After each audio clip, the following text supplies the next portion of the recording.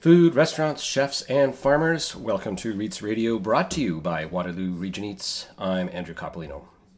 Ian Klugman is obsessed with startups and tech companies. As CEO of Communitech in Waterloo, Klugman works to support the growth of more than 1,000 small, mid-sized, and large tech companies. But what about the food? This is Lucky Episode 13.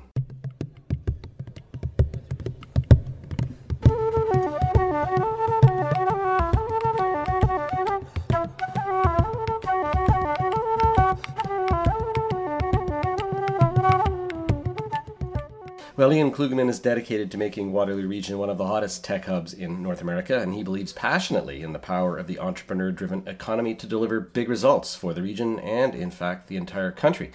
But we're here at Communitech to talk about food and restaurants that are part of that economy. But we started off by finding out what his earliest cooking memories and food memories were. Started cooking in my family at a young age. My brother actually started cooking before I did, because my mother was not a very good cook, and at one point in time when my brother was about 13, he said, "Okay, Mom, I got it," and assumed control. She was British, so she boiled everything. And he actually went on to do a degree in engineering physics at Queen's, but decided instead to become a chef and has been a top chef in Toronto for years. And me. Wait a sec. I know that name Klugman in terms of a chef. Yes, What's his name? Chris Klugman. Chris Klugman. That's a huge name. Yeah. Wow. Yeah. So that's a very intimate relationship. Yeah. So I picked up how to cook, basically sort of hanging around in the back of the kitchen and being fed scraps. So no, love food and love eating. So was a bit of a foodie, as we would call ourselves in Toronto when I lived there, but now I live here. And would you cook on a daily basis, on a weekly basis? Yes, absolutely. Yeah? My wife's very good at menu planning, so I'm responsible for actually doing. Well, that's a lot of the work, is the menu planning. Absolutely. And the cooking then is another bit of work. What do you cook? What do you like to cook? Anything, really almost anything. In the winter I do a lot more braising. I got this amazing braising pot for my 50th birthday, and so gotten into braising lots of different things. Obviously lots of pasta. Obviously longer stuff that takes more time on the weekends, stuff that's quicker on the weekdays. But we eat extremely well. It does take a lot of time cooking. It takes a lot of planning, forward planning as well. If you want to have a particular set of menu items, you've got to have the ingredients, you've got to have the time to do them, and then you've got to have the sort of the impetus, I guess, to do it as well. Yeah, I'm more of a kind of go to the store and wander around and see what looks good, and then mix it up and turn it into something. Can you just open the fridge, see what's in there, and cook? Because some people get all freaked out by that. If they don't have a recipe, if they don't have a set of ingredients. That's the difference between a baker and a cook. A baker's like being a chemist. A cook is like being an artist. Okay. And so, I'm not a good baker. But what kind of artist? Are you like the Pollock kind of throw it at the wall and see what happens? Or are you more sort of detailed? Yeah, it's funny. Some things I am and some things I'm not. We were in Barbados a while ago, and of course down there people eat macaroni pie, which is macaroni and cheese. But it's a big deal down there. And so I came back and I said, I'm going to figure out how to make it like they made it. And so I had to cook it like 4 or 5 times in a week. And I got it. But every day I'm fiddling with it a little bit to get it to the point where I like it. So that's the baseline, I guess. That's the context, I guess, under which the rest of the conversation will go. So you do like food, you do know about food, you have food, cooking, and restaurants in your family somewhat. Where do you see the sort of the region, and then narrowing that down a little bit more finely to almost your neighborhood here in downtown Kitchener? How important is food? It's not very technical. It's not very high tech at all.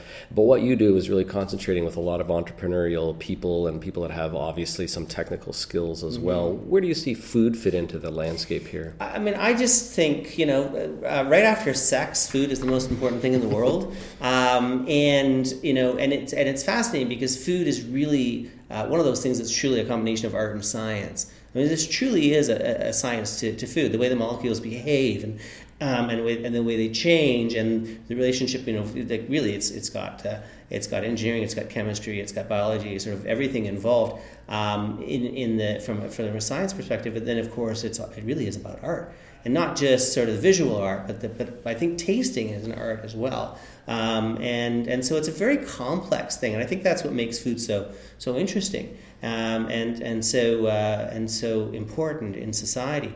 And certainly in this community, we've seen such a change, and I think we're going to see an even greater change in the next little while as we get through all the construction that we've lived through in the last little while. In the fact that there's been a real response to changing interests and needs for food. We've seen a whole bunch of new restaurants open. We're going to see a ton more open in the next 18, 24 months. And a lot of them are getting very, very interesting. I think the story about Berlin and him deciding to do it here as opposed to in Toronto is an interesting story. And I look at some of our own, homegrown heroes that have grown up in the community have decided instead of going to Toronto, as everyone used to go to New York, now everyone goes to Toronto, who's a great chef. I think increasingly people are saying, actually, no, there's some really interesting things going on here.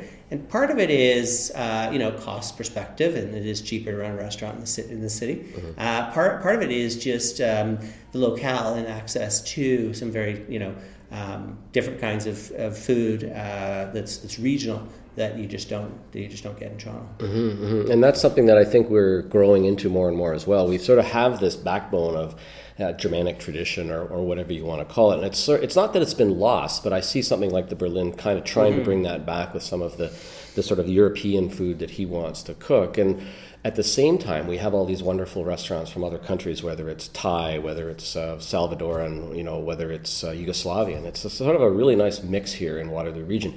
Is that a help to you in what you do in drawing interest into KW and into Kitchener specifically? It's second only to finding somebody to sleep with. Finding a place to eat is like the number 2 reason or thing that we need to retain talent.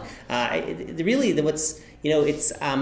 the value chain, that supports a technology industry is different than supported, say, an auto industry where you'd have tier 1, 2, and 3 suppliers, and you need to be near the mines where they turn stuff into steel. The value chain of software companies is very simple. It's people. Mm-hmm. And so when you think about do you have the resources necessary to build great product and great companies, it's about people, mm-hmm. just purely people. And so at the end of the day, it's about the community that's capable of attracting and retaining the smartest people will win. And so that's the way the world is working more and more. Mm. And so when we look at things, we say, well, we need to have the same kind of not just technical ecosystem, but also community and social ecosystem that we can go toe-to-toe with places like Austin, Texas, or with Portland, Oregon, or with Seattle, or with, all these incredible places around the globe, which are all competing with quality of life, great downtown experience, cool places to hang out, and food. Mm-hmm. How do we compete, though? I don't know the population of Austin, Texas, but Seattle and Portland are much bigger cities than let's say, Kitchener. I mean, if you give the region is, say, up nearly to 500,000 people, do we have the critical mass for that, do you think? I think that we're all working towards engineering the critical mass and the density necessary. And the one asset that we've got is that we're not a standalone like a Raleigh or a Seattle or an Austin, Texas. We're actually have an opportunity to be part of a bigger corridor. Mm-hmm. So if we can find a way to efficiently get in and out of Toronto, then all of a sudden Toronto becomes our bedroom community, mm-hmm. and we can access it for all the assets that we're looking for. So the opportunity is a little different, but it's also much bigger than if we were a standalone city.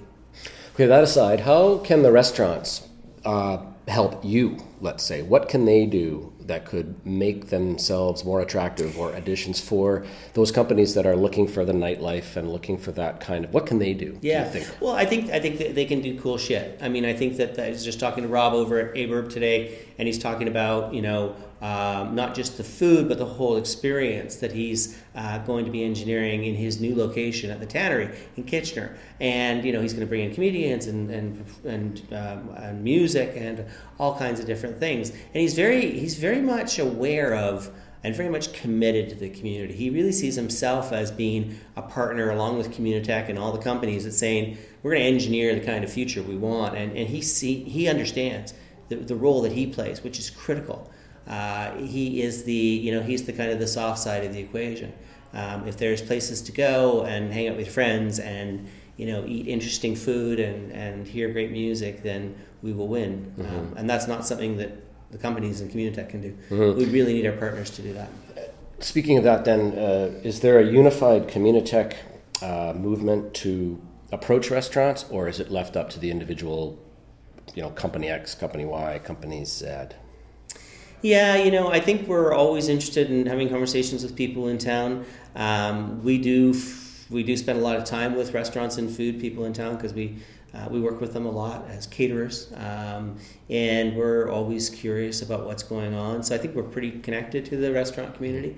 We understand and appreciate the kind of the challenge they've been through with the light rail construction over the last couple of years. We're going to be out in force to support them when that's finished, because it's such a key piece. Mm-hmm, mm-hmm. Well, I'm going to put you on the spot then and talk about the favorites that you've got in the restaurant world here. Can you name some? What do you really like when you're sort of finished up work at whatever time and you want a bite to eat, or you want to go out for a glass of wine and a few snacks? It's hard. It's kind of like picking your children. It's like, I think a lot of it depends on what I feel like in the evening. Certainly when spending. There's a bunch of restaurants in Waterloo that we love to frequent. The shift that the trio made moving there, I guess about 2 years ago, Nick and Nat's. Everybody loves Death Valley's as a coffee shop and a place to hang out. And here in Kitchener, of course, Aberg just opened up, I think, last week. Mm-hmm. Berlin is always, I think, a very special experience. We use it a lot because it's got a great private dining room for corporate guests and such. But it really depends on what we're interested in. I was looking for dim sum the other day. I tried Sam's Kitchen out on Victoria. Yeah. It's kind of a bit of a hidden gem, but got some pretty good dim sum in there. And one of the things too about them is, I think, other than Crystal Palace in Waterloo, they're the only place that serve all day long. Whereas I think it's only on the weekends too, and that's not the case with, say, Cameron, which is more limited. Well, that's good. Yeah. And if you're making food, if you're cooking food yourself, do we have enough grocery stores? Do we have supplies downtown Kitchener? We don't. Can we get those? We really need a grocery store and a liquor store in downtown Kitchener. It's a big gap for us. Yeah. And I think there's a few people who are working on that. I know the city's very committed to that as well. So we hope to see that happen soon. It's an interesting shift, and I think there's a lot of people who are really focused on the challenges. Strong communities in the future are going to have strong cores. Kind of like, when they go to the gym and they say you got to have a really strong core if you're going to be healthy in the long term. And it's the same with cities. You need a strong core. And a strong core means that you've got urban employment. And that's the opportunity that we're really trying to drive with Communitech, not only in Kitchener, but in Waterloo as well. Because with urban employment comes people living downtown and partying downtown and experiencing, the sort of center of their lives is in the downtown core. And what we're seeing is a real kind of rise in that sort of, the world, entrepreneurs around the world are heading downtown, and we see an opportunity for us because we've got such real potential with, up and down King Street between Kitchener and Waterloo, and that makes it very, very exciting.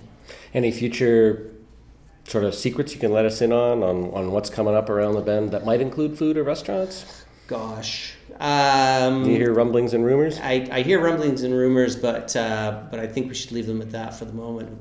Pretty exciting stuff to come, and I think there's still a big appetite for new and different, and a growing appetite for new and different in this community. That sounds like a good place to end. Thanks, Ian, for Thank you very much.